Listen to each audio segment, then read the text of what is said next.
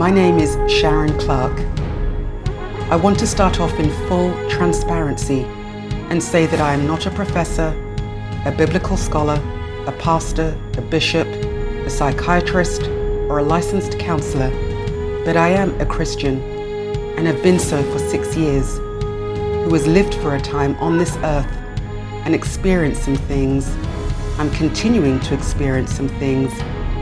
I've gleaned insights on some things that I pray will begin to enable those who have found time to listen to this material to get freedom of some things. In other words, gain deliverance of some things, which is not a one-time event, but a lifelong process and requires work on our part.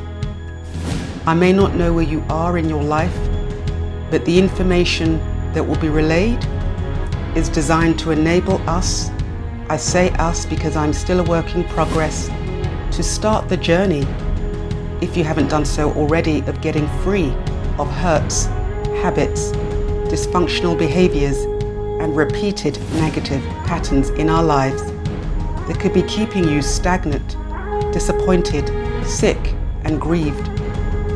In the process, my prayer is also, if you haven't done so already, to accept that there is assistance you can receive, if you wish, from the help of the one true God into your heart through a relationship with a divine being known as Jesus the Christ.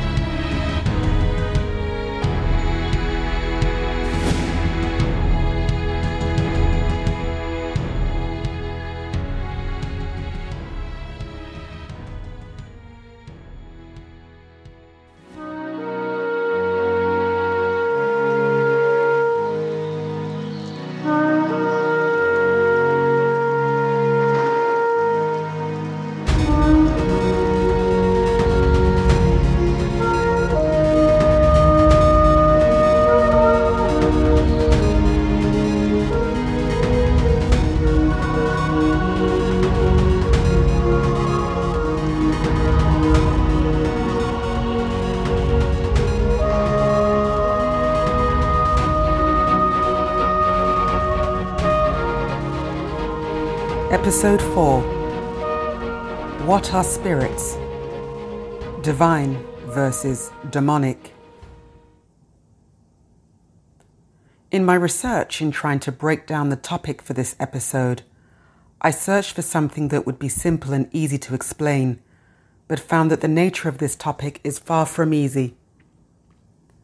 I found some nuggets in an article by Pastor Steve Moody from California, which was titled, "What is Spirit?" So many people believe in the spirit world or realm. Most religions focus on the worship of a being or beings that are believed to be a spirit. To describe what a spirit is, the best we can do is to describe what it is not. We live in a physical world, a world that is visible where we can touch, smell, hear, and see. The Free Dictionary defines a spirit as any non-visible being that can become visible or audible to human beings and believed to have powers to affect the course of human events. It's also been defined as any supernatural being that is worshipped as some part of the world or some aspect of life, or who is the personification of a force. The Holy Bible tells us that God is a spirit and that angels are spirits. I cannot progress this topic unless I speak of the Holy Spirit, which is God's Spirit, i.e. the Spirit of God. The Bible declares that the Holy Spirit, the third personality of the Trinity, is a divine, invisible being with a mind, with emotions, and a will. I don't want to get into the complexities of defining the Trinity, as even biblical scholars have difficulty with this issue, and there are many books on this matter. Safe to say that in Christianity there is only one true God, but 3 personalities, not 3 gods. And that is God the Father, God the Son, and God the Holy Spirit. All 3 personalities comprise the one perfectly unified God. The Holy Spirit is God's active power. Other divine spirits called angels or messengers are defined in Strong's Concordance, and they are simply agents of God, and they generally convey news to mankind. Some of them do anyway. They are spiritual, i.e. invisible, immortal beings that do not die, and they're created by God to serve his plan and are known to be ranked and have been given levels of authority or power as follows. So we have the seraphim, literally translated as the burning ones.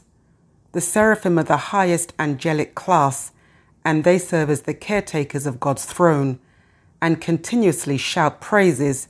Holy, holy, holy is the Lord of hosts.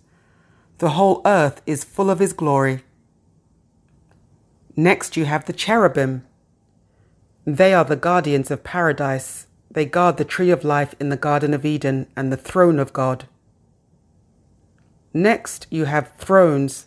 They are living symbols of God's justice and authority and have as one of their symbols the throne. Next you have dominions. The dominions regulate the duties of lower angels. Next you have virtues. These angels are those through which signs and miracles are made in the world. Next you have powers or authorities. The powers or authorities come from the Greek word exousia. The primary duty of the powers is to supervise the movements of the heavenly bodies to ensure that the cosmos or the world remains in order. Principalities or rulers. The principalities are also translated as princedoms and rulers. These are the angels that guide and protect nations or groups of people and institutions. And finally, you have archangels. The word archangel comes from the Greek word archangelos and means chief angel. And it derives from the Greek archin, meaning to be first in rank or power. And they are messengers or envoys. So they are some of the angels in God's kingdom. And now I'm going to provide an overview of angels that essentially are demonic in nature, dark in nature. So now that we have provided an overview of heavenly spirits or heavenly angels, I now turn our attention to what demonic angels are. It is important to note that God has a kingdom with angels who have various levels of authority described previously. We saw in Scripture when God expelled Lucifer, who also expelled a third of his angels from heaven that had various levels of authority. These beings, including Lucifer, are spirit beings, but because they operated in rebellion, their natures became demonic, adverse, and oppose God. Therefore, they are evil in nature and opposite to God's heavenly nature. So Strong's Concordance, which is a Bible dictionary, defines a demonic spirit or a demon as follows, i.e. a fallen angel, a heathen deity that is evil in nature. The following demonic spirits are also referenced in the Holy Bible. In the book of Ephesians, chapter 6, verse 12, it says, "For we do not wrestle against flesh and blood, but against principalities, against powers, against the rulers of darkness of this age, against spiritual hosts of wickedness in the heavenly places." So as I said, some of the angels, a third of the angels were expelled along with Lucifer. So they're also ranked in authority, just like God's kingdom is ranked. So on the kingdom of darkness side, you have principalities. Since they are demonic in nature, they are ruling spirits assigned over nations and cities, and they have been delegated the power to influence the affairs of nations and kingdoms and to resist God's purposes concerning these nations and kingdoms. Next, you have powers or authorities. I said previously, they manifest spiritual power behind so-called signs, wonders, and miracles performed by those engaged on the occult or in the occult. i.e. they use human messengers of Satan, i.e. witches, psychics, sorcerers, magicians, and exert their authority over the decision-making bodies of a nation, influencing the structures of all governing authorities and promoting wickedness and injustice. And then you have rulers of darkness. They influence the minds of men and women by promoting, using vain philosophies, i.e. communism, Marxism, false religions, and occult practices, and make it difficult for people to see the light of the gospel.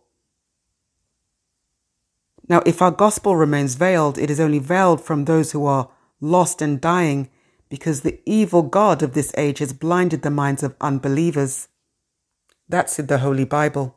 And this is what these angels who are rulers of darkness do. They blind the minds of unbelievers. Finally, you have spiritual hosts of wickedness. Again, these are fallen angels that deceive human beings into erecting evil altars. They project and promote every type of spiritual wickedness and promote lawlessness and wickedness in the land, ensnaring souls of men into all manner of abominable things.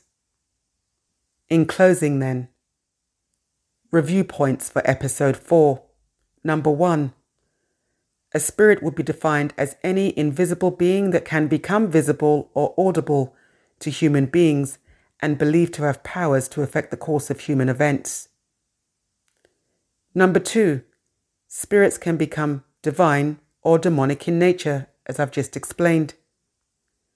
And finally, number 3, spirits, whether they are divine or demonic in nature, have various levels of authority and play a role in a world that cannot be seen with our natural eyes.